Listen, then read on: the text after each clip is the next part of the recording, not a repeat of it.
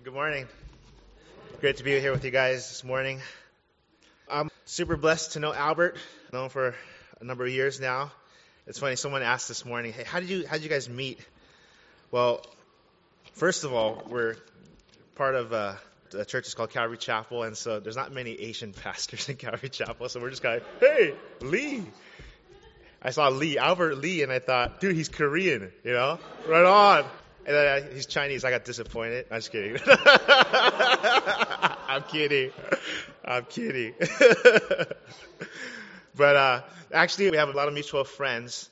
And my roommate in Bible college, one of my best buddies, was on staff at Calvary Golden Springs, where Albert went to Bible school there. And so that's how I kind of got hooked up with Albert. So anyhow, we're going to talk about anxiety today. And it's a huge problem we all deal with at times. And I thought, man, so fitting for the Lord, especially. My wife has gone on a ladies' retreat right now with all our ladies. And so I don't know if you saw me, but I have 4 kids, okay? I got 4 kids, 3 boys, 8, 6, and 4. And then I have a 1.5-year-old baby girl. She's like my princess, right? I love her. She's just so cute. But, oh my gosh, there's some work. And so this was a constant reminder to me this past weekend. Be anxious for nothing, but in everything by prayer and supplication with thanksgiving, let your requests be made known unto God. And the peace of God, which surpasses all understanding, will guard your hearts and minds through Christ Jesus.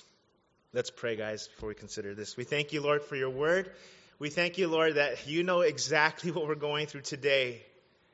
And none of us here are off the blip on your radar screen. We're all there. You know where we're at. You know what's going on. You know what's coming. You know what's near. You know what's far. And we can come to you today by faith and rest and know that we're in great, awesome hands.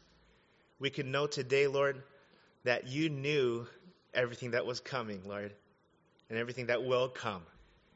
And we thank you so much that we can come to you today knowing that we're covered by your grace, we're covered by your mercies. And Lord, we can rejoice. We can always find reasons to rejoice in you, Lord. Because you're good, you're generous, you're so generous, you're so good to us. And so, Lord, we come to you by faith today, knowing these things, and just blessed that you're with us today. Speak to us, encourage us, Lord, and be glorified in us today, we pray in Jesus' name. Amen. Amen. Really quick, I'm from American Canyon, which is right next to Napa. It's about 8 miles out of Napa. And originally an LA boy, grew up in LA by Hollywood area, ghetto, straight up. And my mom had a burger stand near Compton. And so kind of like that's where I'm from.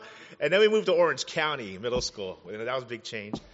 And then got involved with Calvary Chapel churches, and then moved up to Napa, started working at a church there called Cornerstone, part of Calvary Chapels.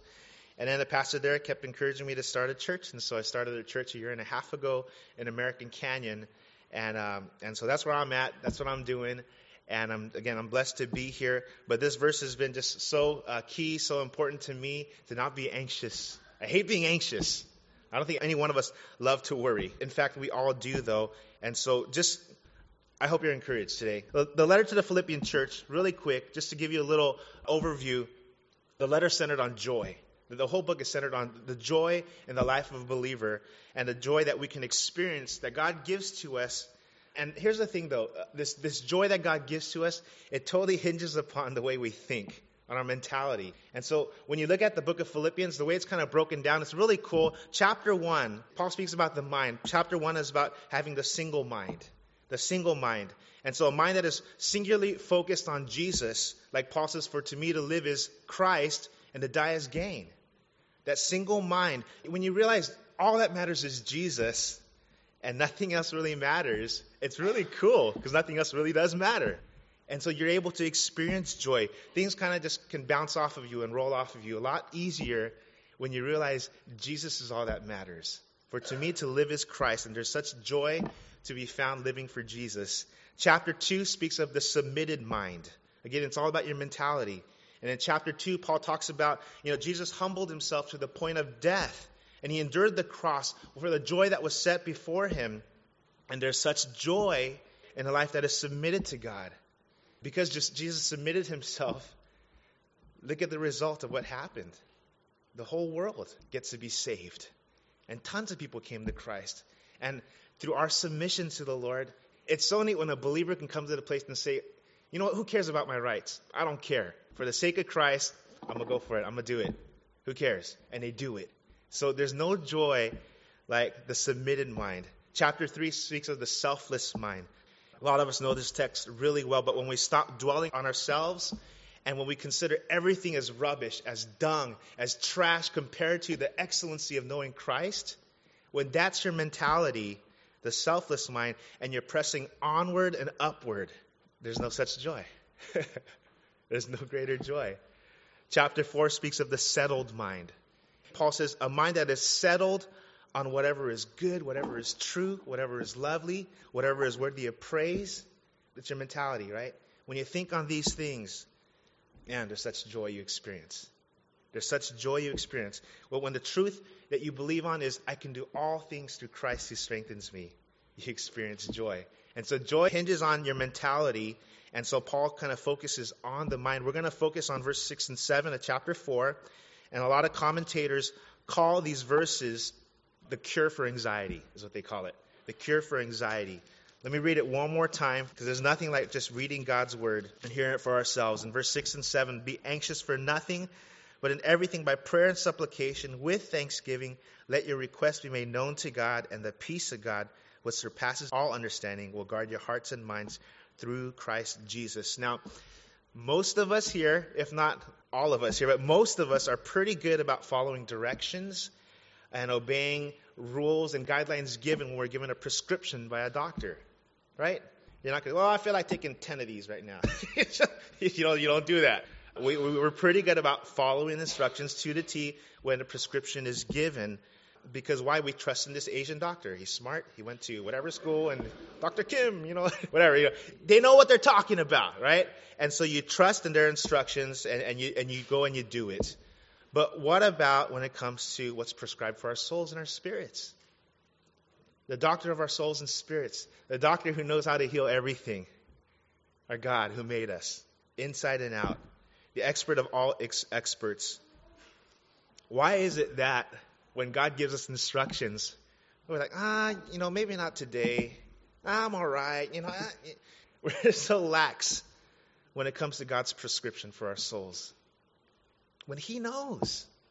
If anyone knows what can fix us, it's the Lord, it's God. And yet we become so lax about, I'm kind of tired, I'll read later on. Or we would not be like that with medication. So, anxiety, it's a big problem today. Many of us know that. Let me read some statistics on anxiety. This is a study done in 2007. It says 13.3% of the adult population in the U.S., which is 19.1 million people, are diagnosed with an anxiety disorder. These are the documented cases. Another statistic says that 43% of the population experience anxiety. I think everyone experiences it to a certain degree. It's the number one mental health issue in the U.S. It includes panic disorder and any and all phobias, post-traumatic stress, obsessive-compulsive, arachnophobia, whatever phobia. It's all tied to anxiety. They say 13% of children ages 9 to 17 have an anxiety disorder, and it costs the U.S. over $42 billion a year in medical expenses. That was 2007, so today it's probably a lot more. There's some general things the Bible teaches us about anxiety and depression. Proverbs 12:25 basically says this, that anxiety causes depression. It makes you sad. Anxiety causes depression. That makes sense. 1 Samuel 18, some of you know this, King Saul was worried that the people loved David more than that they loved him. They started singing, Saul's kills his thousands. David's killed 10,000s of people. He's like, oh man. And he started stressing out, getting anxious because the people loved David more than they loved Saul. And that anxiety drove him to bitterness and craziness. It blinded him to the destruction that he was bringing upon himself and upon his family. It totally consumed him. That's what anxiety does. It not only affects you, but it affects your family. It affects everyone around you. And it brings destruction to the home. David worried for his life because Saul was chasing him down and trying to kill him. And so it drove him to the point where he lived with his enemies, with the Philistines. And there was even a point at that time when he acted like a crazy man because he was afraid for his life. There were times when he totally trusted, but there was this one time he went down deep. The Philistines came, and so he started acting crazy, just shaking around, drooling from the mouth, scratching the walls, and acting all crazy. And, that's what anxiety does to us. It takes us to the point of depression. It makes us so desperate that we will do things that we normally would not do. We get crazy. We get weird. It brings us to our lowest of lows. In Matthew 6:25, we'll look at this later, but Jesus said that worrying is a waste of time. It's a waste of time. It doesn't add anything to you. It doesn't benefit you in any way. In Exodus, when the people complained and worried that they would die in the desert, that anxiety sowed discord and strife and division among the people. And that anxiety, it makes people forget what God has done. You remember when the spies came back? Look at these mangoes. They're huge. The grapes. Look at the fruit of the land. This is humongous. But there's giants, And two guys are like, but God can do this. God, he'll rock him like nothing. Everyone's, no, we can't. And don't they remember the Egyptians? And that's what anxiety does. It makes us forget what God has done. It makes us forget how powerful he is, forget how amazing he is. And it doesn't promote faith in God. It rather promotes a faith in yourself. And it doesn't glorify God. Instead, it glorifies the problem. It treats God as if he didn't care. So that's what anxiety does. Those are some scriptures that talk about anxiety in the Bible. I love this quote I read from Arthur Summers Roach. And he wrote this in the early 1900s. He said, "Worry is a thin stream of fear trickling through the mind. If encouraged, it cuts a channel into which all other thoughts are drained." Worry is a thin stream of fear trickling through the mind. If encouraged, it cuts a channel into which all other thoughts are drained. And again, many of us have experienced how anxiety just drains you to the point where you can't do anything. You're just done. You're done. With 4 kids, you experience that here and there. You're just like, I'm done. So what's the prescription? Well, verse 6. Let's look at this piece by piece here. First he says, be anxious for nothing. Be anxious for nothing. Now the word anxious in the Greek is the word merimnao, M-E-R-I-M-N-A-O is how they kind of spell it out. And it means to be anxious, to worry, to be troubled with cares. Now, I love word pictures. And the word picture given that's described to us is the act of being pulled apart in different directions. Pulled apart in different directions. Now, isn't it interesting? Because that's exactly what it feels like when we worry about something at times. When we get anxious, we feel like we're being stretched and pulled apart, sometimes to the point of snapping, pop, and you snap on people. You blow up on them, like, what? Because you're being pulled apart. So it's like this. On one side, you have your hopes, your dreams, your desires pulling us in one direction. And on the other side, you have your fears, your doubts, your lack of faith pulling in the opposite direction. And it's pulling you apart. Again, for you moms and dads of young kids, some of you, it's your dream to have a few hours of peace and quiet, to read that book, to have that cup of tea while it's hot, and all your kids to take a nap at the same time. Be amazing, without drugging them, right? Because that's just wrong, But, and it's a fight. It's a fight every single day from, what you desire, reality. What you desire and reality. Some of you guys in college, you're single. I remember that. Your desire, reality.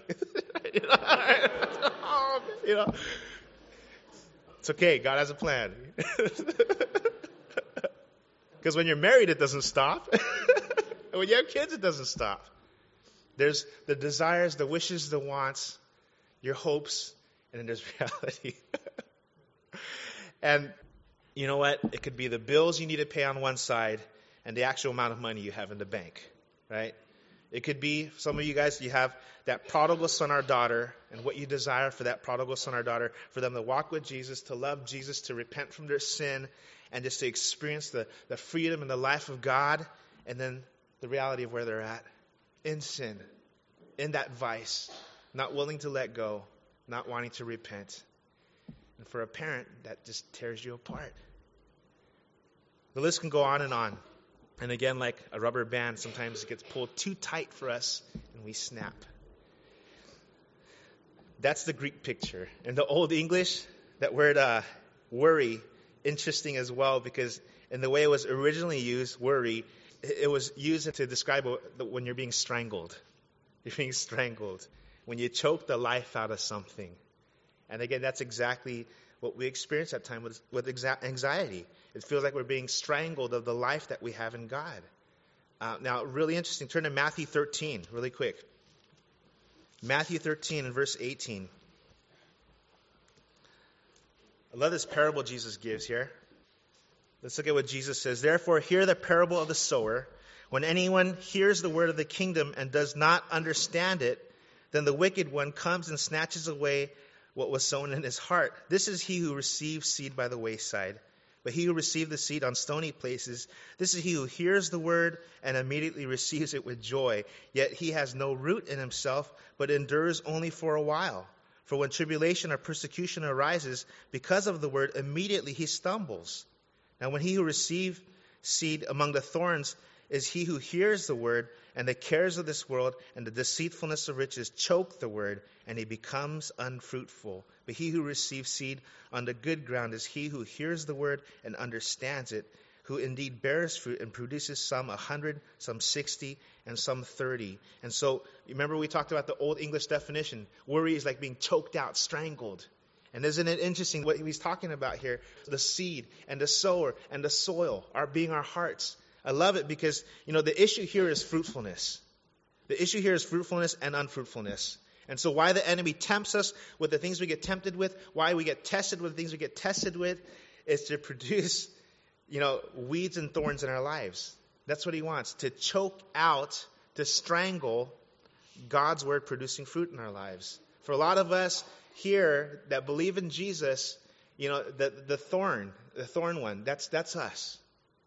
The cares of this world, the desires you have, the dreams and aspirations you have, the wants that you have to keep up with whatever so-and-so has. And the cares of this world, it chokes out and strangles the seed. And so it affects your fruitfulness. Now, if the thorns are out, what happens? 30, 60, 100-fold. But when the thorns remain, it puts a chokehold. And so the Lord allows those trials and temptations for the purpose of fruitfulness. And that as we give those desires to him and allow him to weed, if you have a garden, you can't just weed it once and just like, cool. You got to be ready to work next when the season comes again. It's like stinks because there's weeds again. Even if you put the weed block there, weeds still get there. They're like psycho. But you got to be on the ball with it. As in Christianity, we can allow the thorns to creep in. But when we allow him to come and to weed us and to take out those thorns and thistles out of our lives, he produces fruitfulness in us. So being anxious, being worried, think of that picture. It's like being pulled apart, torn apart. It's like being strangled. And so do you realize today, this morning, that your worrying is pulling you apart from the life that you have in Jesus?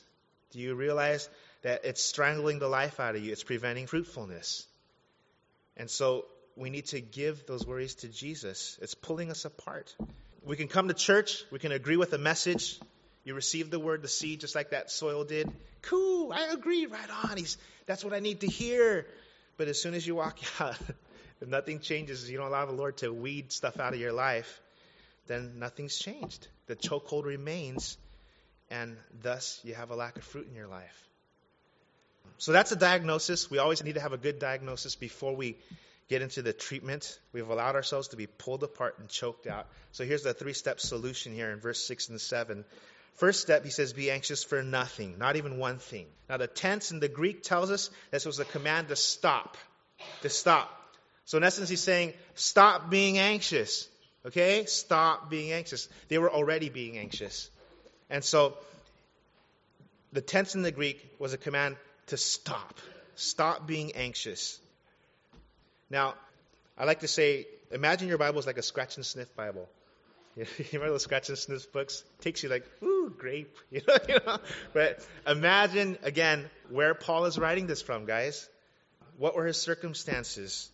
Now, Philippians is called one of his prison epistles, not because prisons were cool, not because of anything else, but that he was in prison.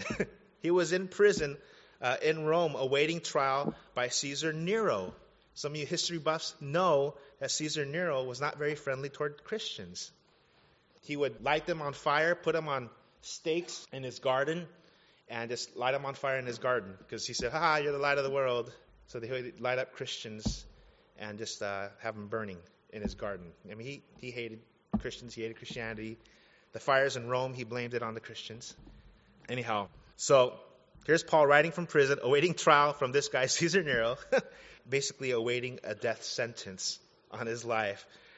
Again, let's put ourselves there. What would you be anxious about while locked up in prison? Maybe living, maybe your torture, safety, a fair trial, not being raped. Now, from a man who had every reason to be anxious, he tells the church, stop. Stop it, okay? Stop being anxious. I love what J. Vernon McGee says. He says, be anxious for nothing. So he says, nothing is a very interesting word. If you have something, it's not nothing. It's not correct grammar, but it's an accurate statement. Nothing is nothing, and you are to worry about nothing. Does this mean we are to look at life through rose-colored glasses and that we are not to face reality? Are we to believe that sin is not real, that sickness is not real, that problems are not real? No. Paul says that we are to worry about nothing because we are to pray about everything. Nothing is the most exclusive word in the English language. It leaves out everything. So Paul says we are to worry about nothing because we are to pray about everything. Paul's declaring there's not one thing worth being pulled apart for. So stop.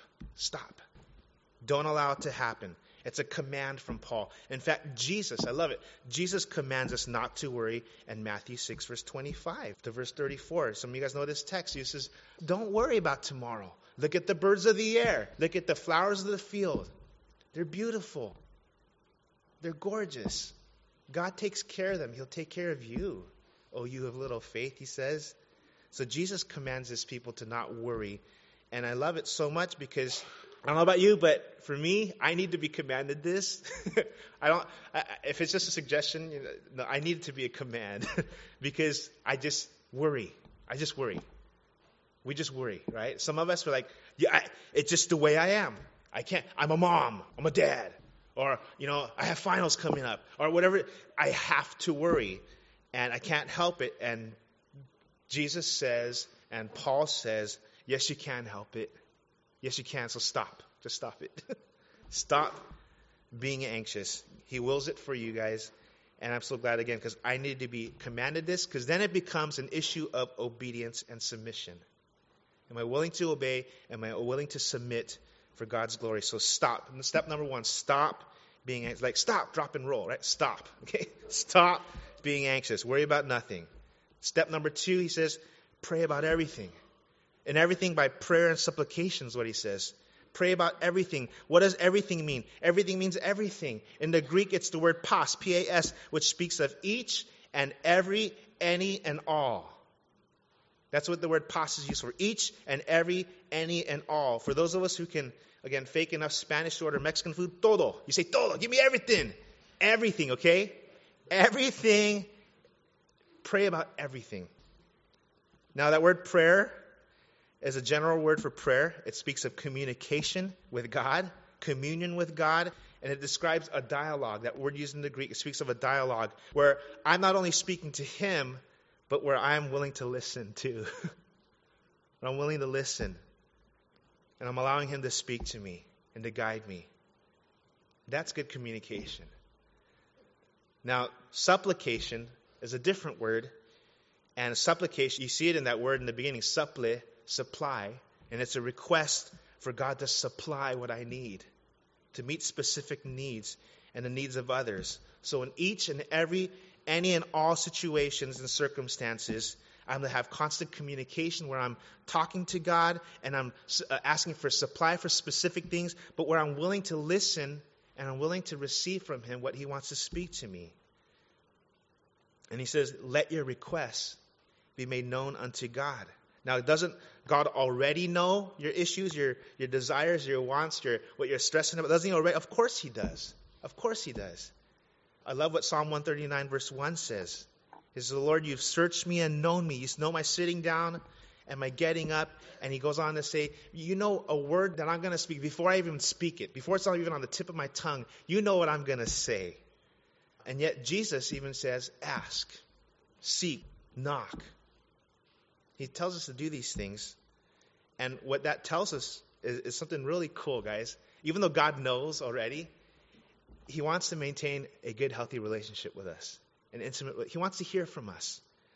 I love that. My baby girl, some of you guys saw her, she's super, super cute. She's like chubby thighs. Like, I love it, you know. But she's only like 1.5 years old. She can barely, yeah. That's how she talks, right? And, but I love just to hear her voice. Even if she's like yelling at me, and just like with her claws out. I just love to hear her voice. I just love it. I talk to her and she'll just like look at me, but I want to talk with her. She's my girl. She's my daughter. My 3 boys, I know exactly what they need. I know what they want, but I still want to hear it from them. I know what they want. My middle child, Lego maniac, okay? Birthday, Christmas, guarantee Lego, okay? And so, but what do you want for your birthday? I know. I know already. What do you want? I just want to hear him. Oh, Dad, I just want to. Why? I love having a relationship with my boys. Our God loves to have a relationship with us. So even though he knows, he just wants to hear. Even though he knows, he just wants you to know he's there. He loves you. He's right there. Hey, I love you, son. I love you, daughter. And so make it known unto God. And so that's the prescription he gives. A lady once asked G. Campbell Morgan, Dr. Morgan, do you think we should pray about the little things in our lives? And G. Campbell Morgan, he answered and said, Madame, can you mention anything in your life that is big to God? Can you mention anything in your life that is big to God? So everything's little, his point. Everything's little. Another guy from the Middle Ages, his name is Fenelon. He says, tell God all that is in your heart. As one unloads one's heart, its pleasures and its pains to a dear friend. Tell him all your troubles, that he may comfort you. Tell him all your joys, that he may sober them. Tell him your longings, that he may purify them. Tell him your dislikes, that he may help you to conquer them. Talk to him about temptations, that he may shield you from them. Show him the wounds of your heart, that he may heal them. Lay bare your indifference to good, your depraved taste for evil, your instability. Tell him how self-love makes you unjust to others, how vanity tempts you to be insincere, how pride disguises you to be to you and to yourself as to others. And he just goes on, and he says, blessed are they who attain such familiar, unreserved intercourse with God. It's good to be close to God. It's good to just tell him everything. He is willing to listen. He wants to. So, stop. Pray about everything. Pray about everything. And then step 3 says, he says, with thanksgiving. Be thankful in all things. You see, everything changes for you and for me when we begin to thank the Lord. When we begin to thank him for all that he's done and all that he's doing and all that he's going to do. So some of you maybe have experienced this, as I do probably a number of times throughout the year, but there's times when you just can't stop thinking about something. And you're just like, stop! And it won't stop. And you even pray about it, it's like, God, I need to sleep now. It's like 2 a.m, and I'm getting really tired. I got to wake up early, and you still can't stop thinking about it. Your mind just goes, just goes, right? And you can't stop it. Now, for me, it's so cool. What I've learned is that when I begin to worship the Lord and thank him for all that he's doing and all that he's done, I fall asleep. Just like that. Bam! I fall asleep. Just like that. And I stop thinking about those things. It's so neat. This is key, guys. This is key. Sometimes we just tell him everything. Oh, look, God, this and this and that. And we're just like, we don't have the peace of God because we're not thanking him. We're not thinking about what he's done already and what he's going to do. And be thankful in all things. Everything changes for us emotionally, mentally. God, thank you for this. God, you did this too. Oh, you're so good. I know you can do this too. And when you begin to worship him and to thank him for who he is, it just all the it just, and you're able to rest. You're able to sleep. It is key, guys, key. And everything with thanksgiving. Everything. I love what Paul writes in 1 Thessalonians 5:16. Rejoice always, pray without ceasing, and everything give thanks, for this is the will of God in Christ Jesus for you. This is God's will for you guys, that you rejoice, that you thank him, and everything give thanks. I like what John Piper says. He says, with thanksgiving, that's the humble, non-demanding mindset that flavors all of prayer. Making requests thankfully means that we'll be content and thankful with whatever God wisely and lovingly gives us. And we know that he'll hear our prayer and wisely and lovingly give us what is best for us. So in each and every, any and all circumstances, pray to him with thanksgiving. And here's the promise that's going to come to. Here's the promise he gives to us. He says, and the peace of God, which surpasses all understanding, will guard your hearts and minds through Christ Jesus. This is the guarantee that when you take this prescription, when you stop, and you pray about everything with thanksgiving. And when you start doing that, here's the promise, the peace of God, which surpasses all understanding. This peace he gives to us, guys, he describes it in a way that surpasses our power of thinking. It's beyond our ability to understand and to explain. Therefore, it must be experienced. It's a peace that must be experienced and that can be experienced. I love it so much. About 3 years ago, my dad passed away. And it was all of a sudden. He was supposed to have surgery, and he was supposed to be in and out and recover in a couple of weeks and be home. But things went wrong, and they gave me a call, so I had to rush down to SoCal there and be with my dad. But I remember when my dad passed away, I always kind of thought about what's it going to be like when my dad or my mom passes away. So here it comes. My dad passes away, and of course I'm sad, I'm crying, and calling people was hard. That was hard, calling people and telling people, and then, because you're kind of like, okay, I'm okay now, I'm going to call. They start crying. You're like, oh. So after a few days goes by, I feel totally okay. And it's funny because you don't know what to expect when you're grieving, when you're going through things like that. And so I started thinking, dude, how come you're not sadder? You're jacked up, man. What's up with you? You're cold, man. What's up? You're just okay. What's up with that? That's so cruel. That's cold, man. And I'm just that is cold. What's wrong with me? And it's just, kind of in Lord of the Rings, the guy's talking to himself, and it's kind of, what's wrong with me? Dude, you're cold. And it's kind of back and forth. I felt like the Lord just put this thought in my mind. I didn't hear a voice, but I feel like it just came. It's just, Petey, who cares what you think you're supposed to feel? Who cares? You're totally okay because I'm giving you peace. I'm carrying you. I'm helping you through this time. So I'm the peace that surpasses understanding. I didn't understand it. I didn't see it coming. I'm like, why am I okay? I didn't know it just came. Just came. And that's the peace he promises to us. So cool. Pastor John Corson shared this as well. He says, why seek a peace that comes from understanding when you can have a peace that surpasses understanding? Way better. He also shared this. He said, Pastor John Corson shared when his wife and his daughter passed away years ago. He felt like God gave him these thoughts as well, too. He felt like God was giving him a choice. He's like, John, you have a choice here. You can have the sympathy of men, or you can have the peace of God. And it's interesting, when you're going through stuff, you like the sympathy of man. You like people say, poor Petey, can I bring you some food? We like that stuff, but you can have the sympathy of man, or you can have the peace of God to guard your hearts and your minds. And I love the way it guards our hearts and our minds. That word to guard is a military word.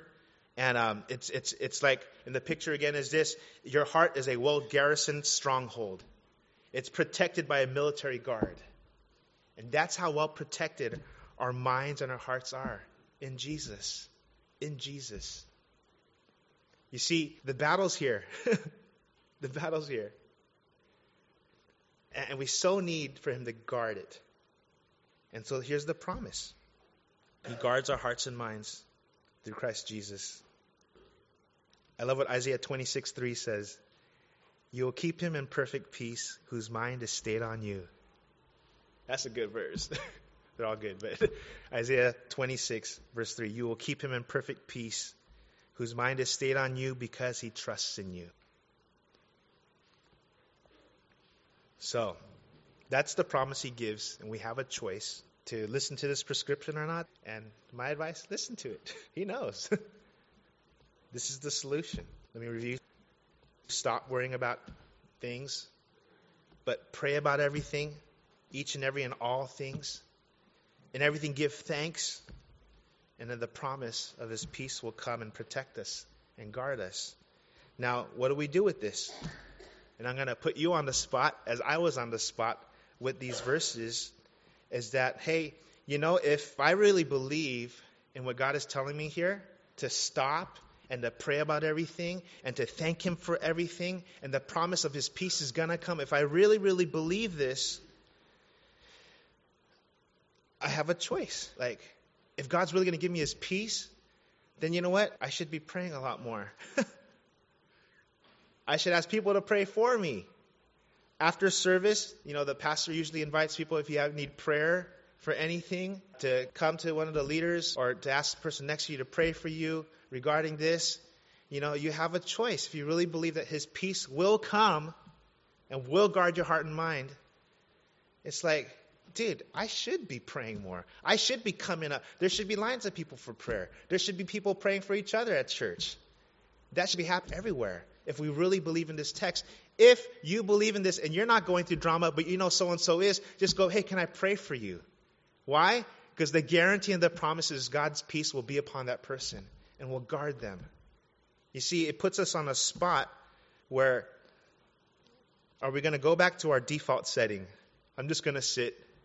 We'll just let the drama people go up and for prayer. Right? I'm just going to sit, or I'm just going to leave. Get out of that default setting. Get out of that cycle. However you've been handling the issues and circumstances of your life for however long, if it hasn't been this way, would you try this way? Because he promises his peace. It's way better than what you've been doing. I guarantee it. Way better. So, that's the invitation for us. Let's pray. We thank you, Lord. You're so good. You're so awesome. You're so generous. You're so gracious. And Lord, I pray that we really believe in what you say in your word.